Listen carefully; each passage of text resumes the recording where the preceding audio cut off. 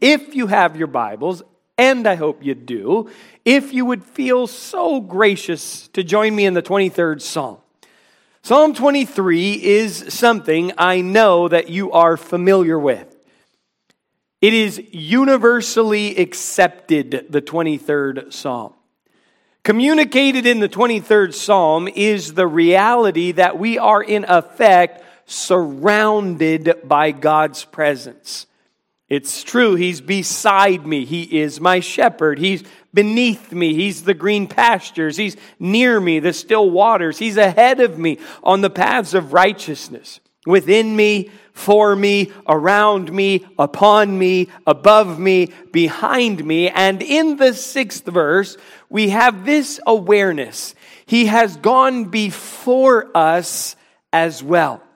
In the 6th verse of the 23rd Psalm, and I just want to read that, and we'll kind of be around and throughout Scripture this morning. Here's what we read. Surely goodness and mercy shall follow me all the days of my life. It's good for us to just pause and reflect on that reality. No matter what we are engaged in, the goodness of God and the mercy of God are following us. They're following up behind us. But then this phrase is where I want to focus our study this morning.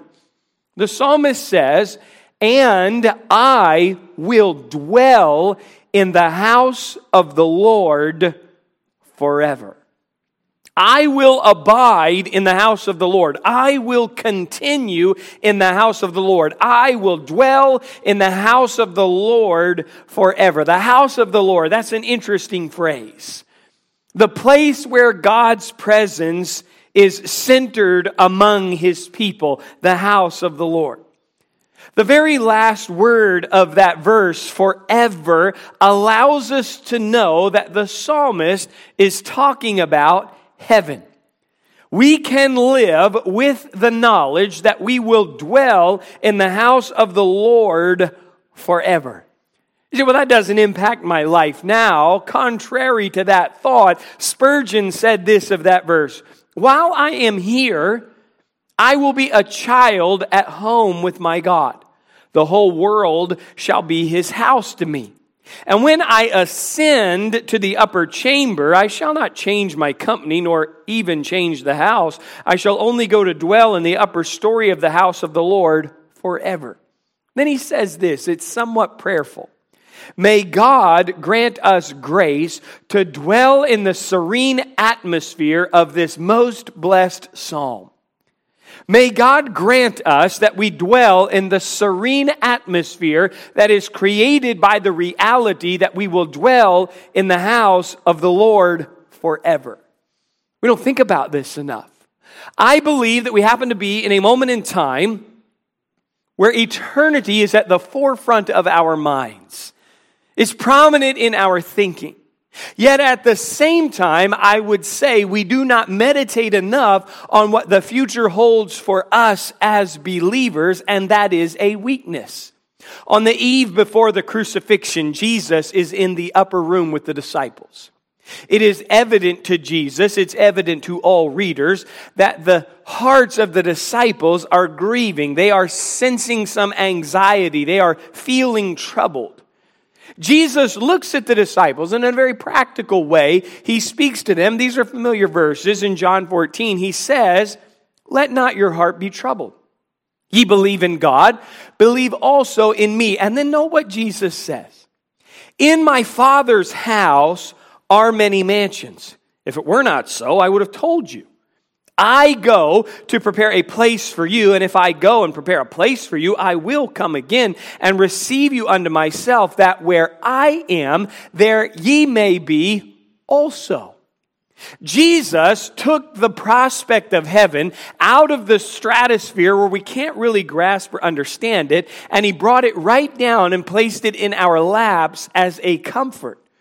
He intentionally comforted the troubled disciples by reminding them that His Father's house is a very real place, and one day, someday, we will be there with Him. On the cross, Jesus said to the thief, "Verily I say unto thee, today shalt thou be with me in paradise." How many of you would enjoy a vacation to paradise? Yes. This time of year comes around, the grass goes brown, the trees become bare, rains all the time, a little bit cloudy, a little bit cold, and you're thinking, I would love to go away and have a paradise kind of vacation for 2 weeks. And we're all too poor to do that, which is why we're here right now. I understand. But Jesus is talking to the thief on the cross. And by his own description, Jesus who cannot lie, Jesus who is never hyperbolic in his speech in any way, shape, or form, says to the thief on the cross who has confronted both his sin and is now enduring the consequences of his sinful life, bearing up under excruciating pain, living out the reality of human anguish, Jesus says, strengthen yourself with this reality. Today, you will be with me in paradise.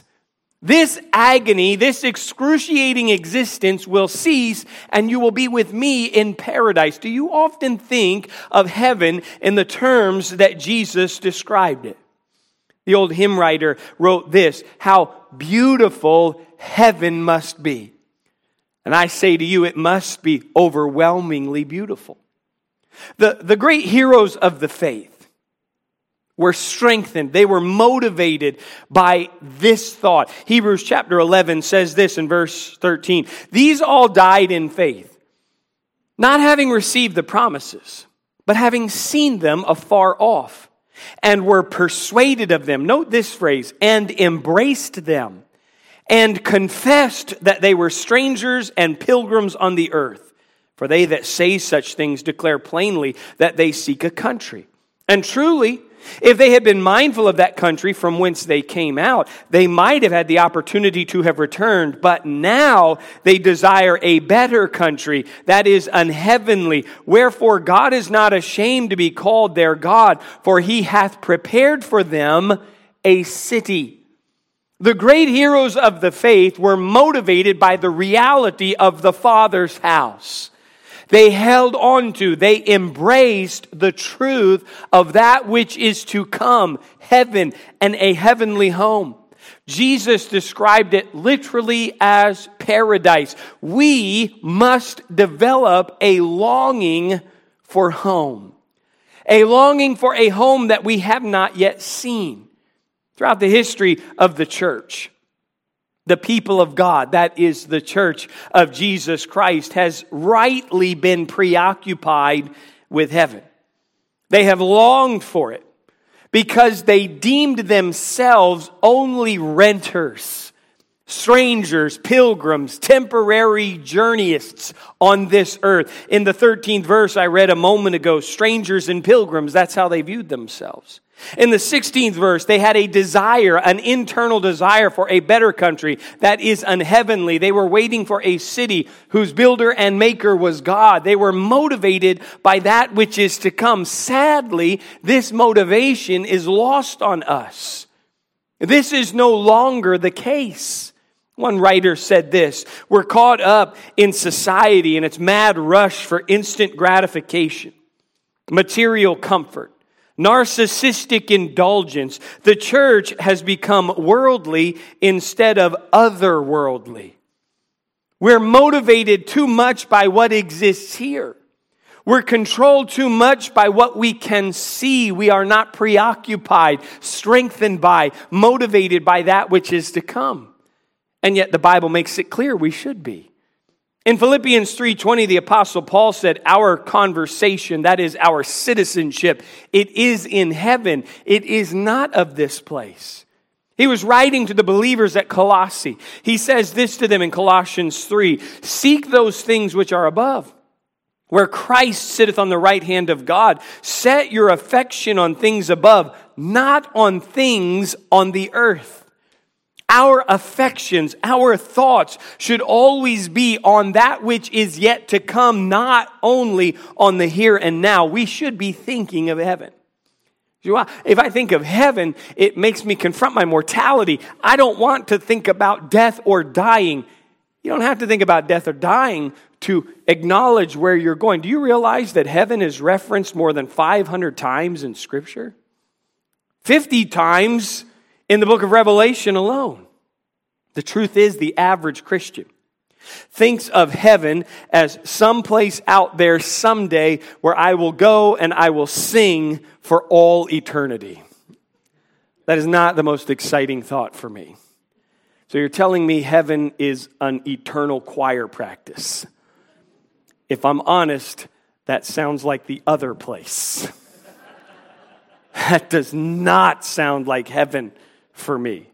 You say, if given a choice of an eternal choir practice or the other place, eternal choir practice. I'm not dumb. I think we misunderstand what it is that is out there for us. The Scripture helps us. Listen, it's not something that someday we might understand a little better. It is an actual place.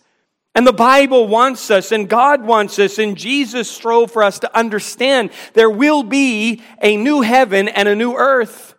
A new city, a city whose builder and maker is God. It's an actual place. It is a destination that we are journeying towards even here and now. We're pilgrims. We're strangers making our way to our eternal home, our Father's house. So I need to see it.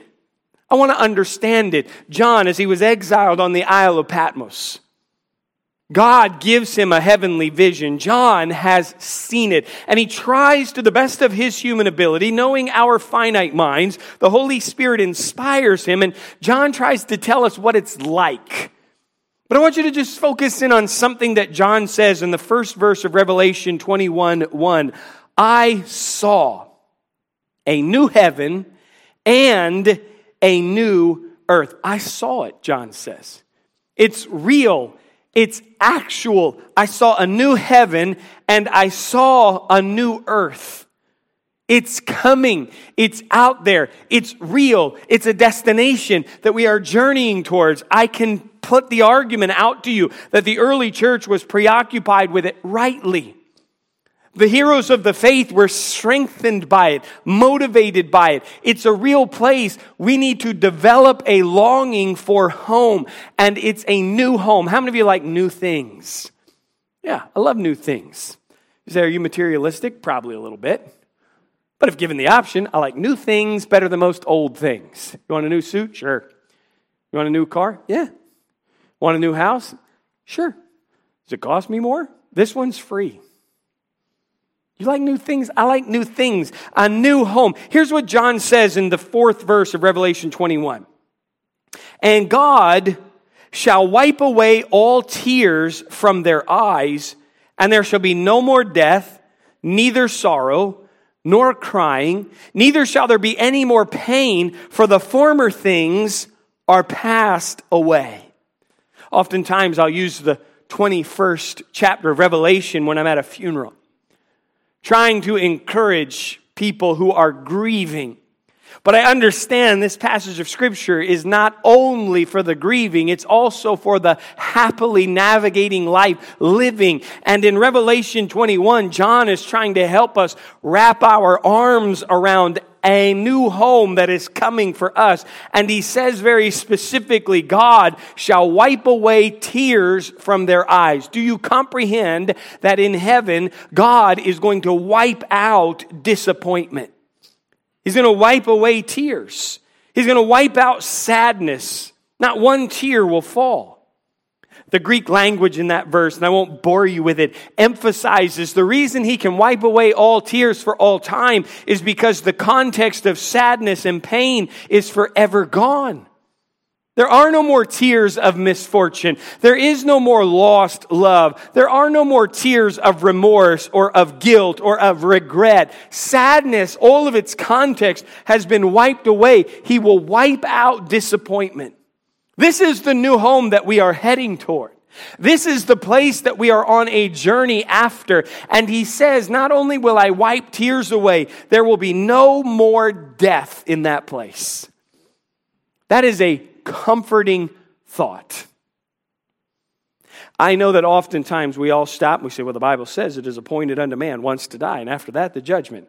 Which only means that every single one of us in here and everyone that is listening online is going to experience death. And death comes in a myriad of shapes and sizes, does it not? All different hues. I mean, we don't know how we're checking out, but we're checking out. Someday I'm going to die. I don't want to meditate on it. I'd like to think that it just happens while I'm asleep. That's what I'd like to think. Healthy, fit, asleep, just don't wake up. I wake up and I'm in my heavenly celestial bed. I swing the covers and I step out, and you say, does that happen in heaven? I'm going to totally destroy all of that mental image in the rest of this message, but I want to just wake up in heaven. You might have a gruesome death. Let's be honest. You might. I mean, it could be a terrible, prolonged, disease-ridden. I don't know. What I do know is we're all going there. Here's the reality of what we're heading towards. In the place that God is preparing for us, there is no more death. We don't even resent saying goodbye because of the anxiety that brings. There's no more death. When Adam and Eve fell in the garden, the first intruder was death.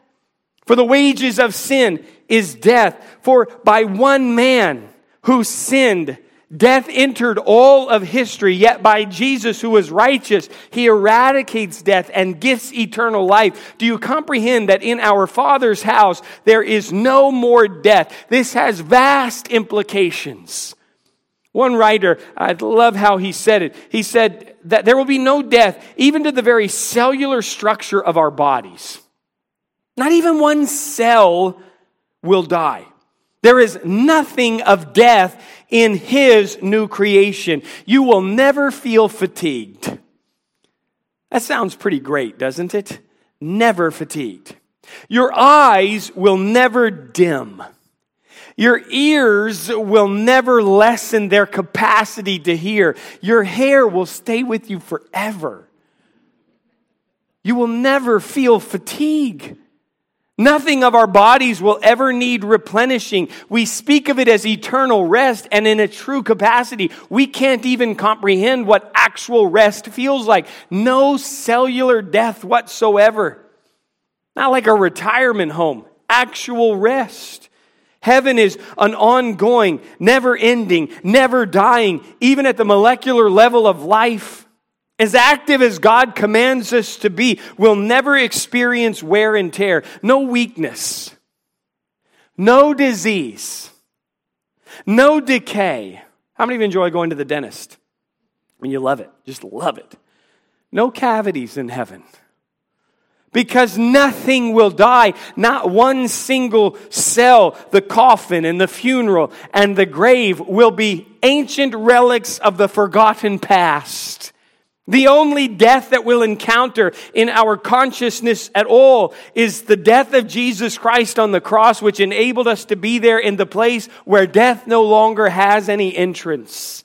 He will wipe away every tear. There will be no more death. He says this, does John. As I looked, the angel of the Lord told me there would be no sorrow there. It's been eradicated. No more sorrow. One old preacher from the 1800s, J.C. Ryle, said, our worldly goods are taken from us, and we have sorrow. We're encompassed with difficulties and troubles, and we have sorrow. Our friends forsake us and look coldly on us, and we have sorrow.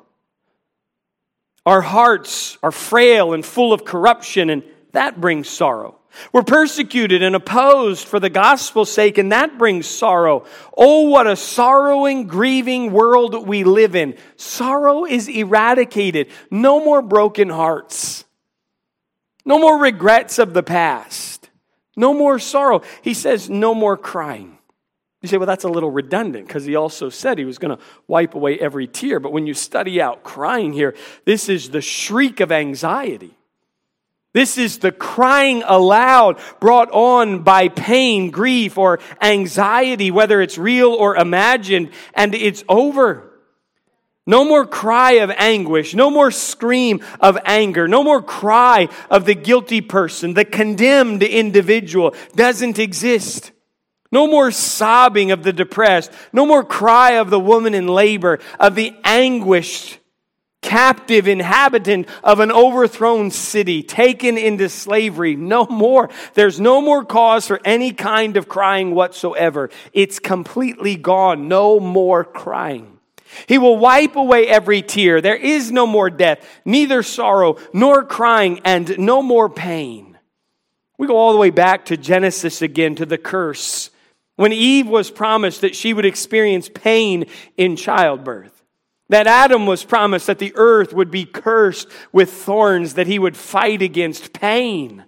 One said this, ever since the garden, pain has become a passenger on every train and in every compartment of life. We can't outrun it. We cannot erase it. We cannot hide from it. We cannot shelter ourselves away from it. We cannot even be vaccinated against it. No more pain. Nobody likes pain. Nobody wants pain. You can go to any store. You will find pain relievers everywhere. When you are in pain, you will work to get away from pain. The older I get, the more I experience pain. I try to avoid it at all costs. Sometimes when I move, this is ridiculous. Even in the pulpit, I can do this and I have pains here in a muscle. You say, there's no muscle there. Ha, ha, ha. You know what it feels like, don't you? I know so many people who have had their knees that God gave them replaced with knees that science gave them. Hip replacements, shoulder surgeries, toothaches, headaches, spouse aches, pastoral aches, toothaches, pain, no more pain, no more physical pain, not just physical pain, no more emotional pain, no more mental pain. There's so many people battle. No more pain means no more hospitals. There is not an emergency room because there is no emergency that exists in heaven. There isn't a fever. There isn't a cold. There isn't anything that we need to fear. No hospitals, no broken hearts, no hurt feelings, no shattered dreams, no missed opportunities, no damaged relationship, no more fearful anxiety. No more being stressed out. All stressors have been completely removed. This is the place that we are going, and it's new. John writes in Revelation 21:4, "For the former things are passed away." In effect, this was the old order of things. This was the old way of life. The old earth, the old world system. This is all gone forever. This is a new place. A new heaven, a new earth, and a new city, and only new creatures can get in. We need to develop a longing for home, a longing for a new home which awaits for us, a longing for our Father's home. In verses 10 and 11 of Revelation 21, John begins to help us understand a little bit about what the new city, Jerusalem, will look like. And in that, we gain some insight into what heaven will be like. This is our Father's home. This is our Father's house. And remember, it's not something way out there in the distance that we cannot comprehend or grasp. Jesus used it as something for the disciples to embrace for their troubled hearts. In my Father's house are many mansions. I'm preparing it for you. What does it look like? Don't you want to know? John says this in verse 10, "He carried me away in the Spirit to a great and high mountain and showed me that great city, the holy Jerusalem, descending out of heaven from God, having the glory of God, and her light was like," you'll hear John using those terms. It was similar to, it was like unto a stone most precious, even like a jasper stone, clear as crystal. Now, I don't have time to build all of it up, and maybe we should do that study, but the new heaven and the new earth are created. The old heaven and the old earth are burned up with a fervent heat, and all that is in them and all that is under the curse of sin is gone.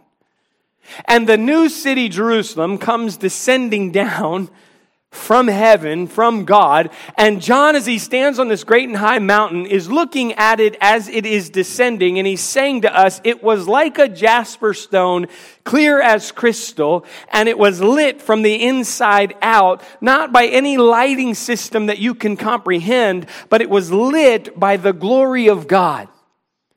It was reflecting and refracting light lit by the glory and holiness of God all around like a giant diamond that was coming. In verse 18, he says, "And the building of the wall of it was of jasper, and the city was pure gold." like unto clear glass. He's trying to help us see it. He's penning furiously what he is seeing, and the Holy Spirit's inspiring him, not so that we get lost in the details and we get bogged down, but so we have something to hold on to as we navigate through this life. The city was pure gold like clear glass. We've never seen material like this before. To help us with a little of the imagery, John says, listen, it's lit by the glory of God like the shepherds would have seen. It's brilliant. It's lit internally. I'm having trouble explaining my Father's house. He says it has a great wall in verse 12. A wall great and high. And had 12 gates. And at the gates 12 angels and names written thereon, which are the names of the 12 tribes of the children of Israel. In verse 14 he says, and the wall of the city had 12 foundations, and in them the names of the 12 apostles of the Lamb. We're just getting a picture from John. This is actually what it looks like. This is a real place, an actual destination. It is for us. It is being prepared for us now. And John is saying, let me tell you what I saw. And what I saw is this. And he's beginning to paint this picture. He's telling us that all the way through eternity, we will be reminded beautifully of how we were redeemed. Through the nation of Israel, the 12 tribes, through the church, the names of the 12 apostles, we'll never get over the fact that we were redeemed. And then he begins to help us in verse 19 see it, the foundations of this city. He says, and the foundation of the wall of the city were garnished with all manner of precious stones. The first foundation was jasper, the second sapphire, the third, a chalcedony. The fourth, an emerald. The fifth, sardonyx. The sixth, sardius. The seventh, chrysolite. The eighth, beryl. The ninth, a topaz. The 10th, a chrysoprasus. The 11th, a jacinth. And the 12th, an amethyst. When you say, other than just a whole lot of words I cannot say, this has not helped my image of heaven whatsoever. A chrysoprasus. You want to put something in my lap for me to be comforted by, and then you tell me what a jacinth is. You say, have you seen him, Pastor? Have you studied it out? I can tell you this. I know for certain. A jasper, as John told us, is clear. Crystal clear. A sapphire, deep blue stone. A chalcedony is a greenish blue color. An emerald, a deep green color. Sardonyx is a white stone with bands of brownish red streaking it. Sardius is a deep red gemstone. Chrysolite is gold colored. Beryl, teal blue. Topaz, golden greenish. Chrysoprasus, pale green. Jacinth is a pale violet. Amethyst is a rich purple. Foundation stones, I don't mean it's bejeweled like a Christmas ornament. I mean, these are slabs of precious gemstone lit from the inside out by the brilliant, holy glory of God. How many of you enjoy this time of year cutting the lights in the house and sitting around your Christmas tree with just the lights on, just the Christmas lights?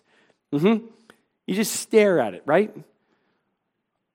Can you imagine how long you will stand and stare at the New Jerusalem?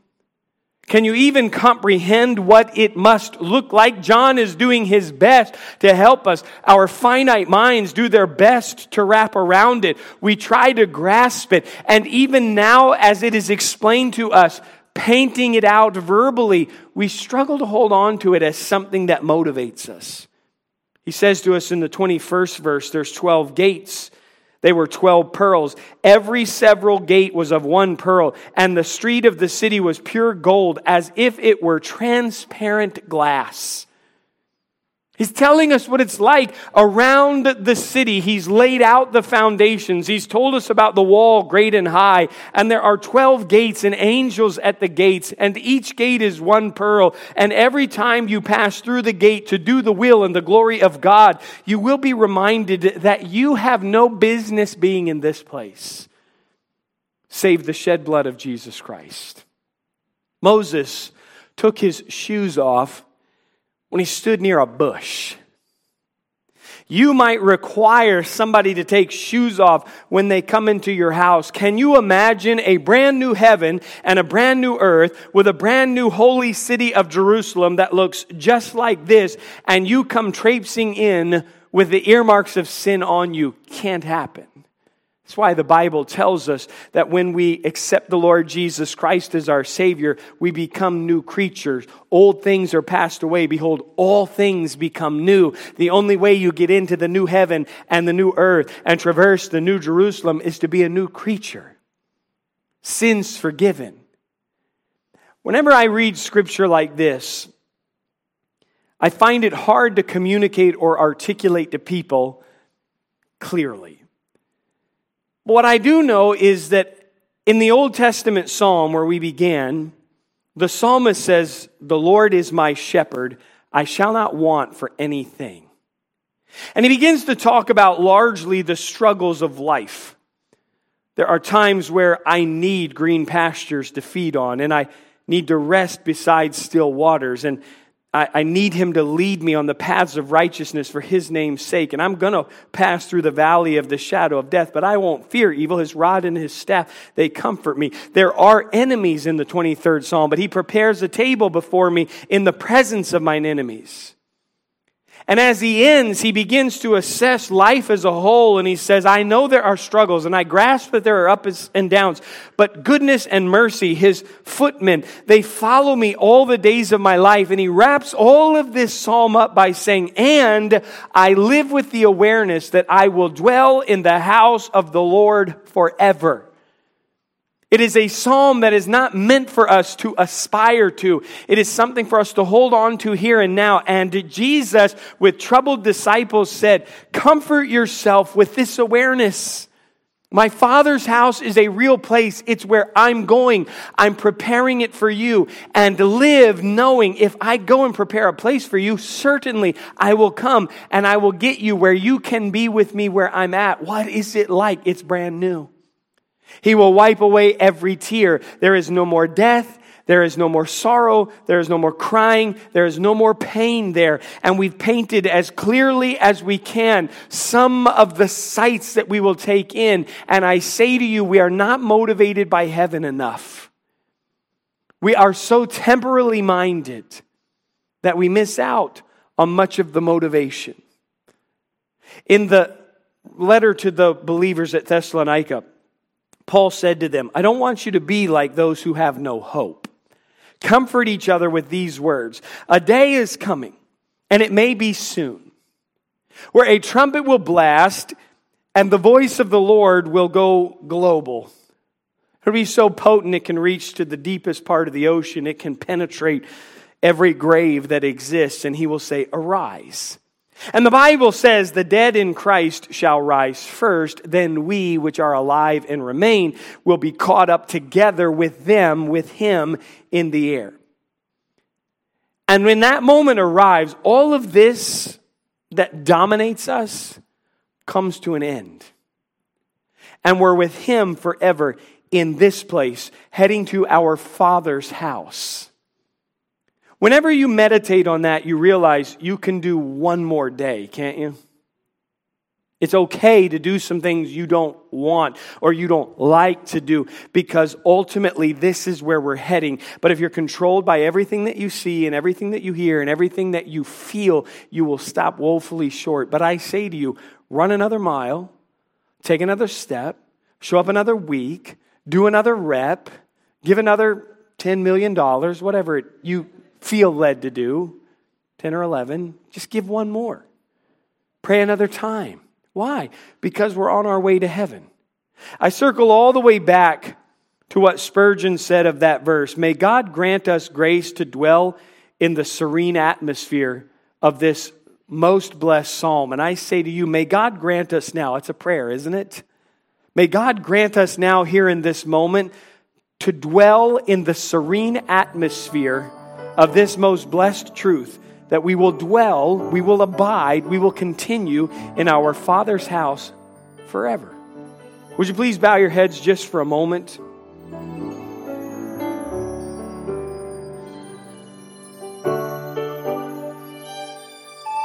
Thanks for listening this week to the Graceway Baptist Church podcast. For more information about our church and our ministries, head on over to our website at gracewaycharlotte.org. We are a church located in South Charlotte. We are growing, and our ministries are doing big things for Christ. If you're looking for a way to get plugged into what we're doing, email us at info@gracewaycharlotte.org. Also, stay in the loop with everything happening by following us on Facebook and Instagram. Our handle is Graceway Charlotte.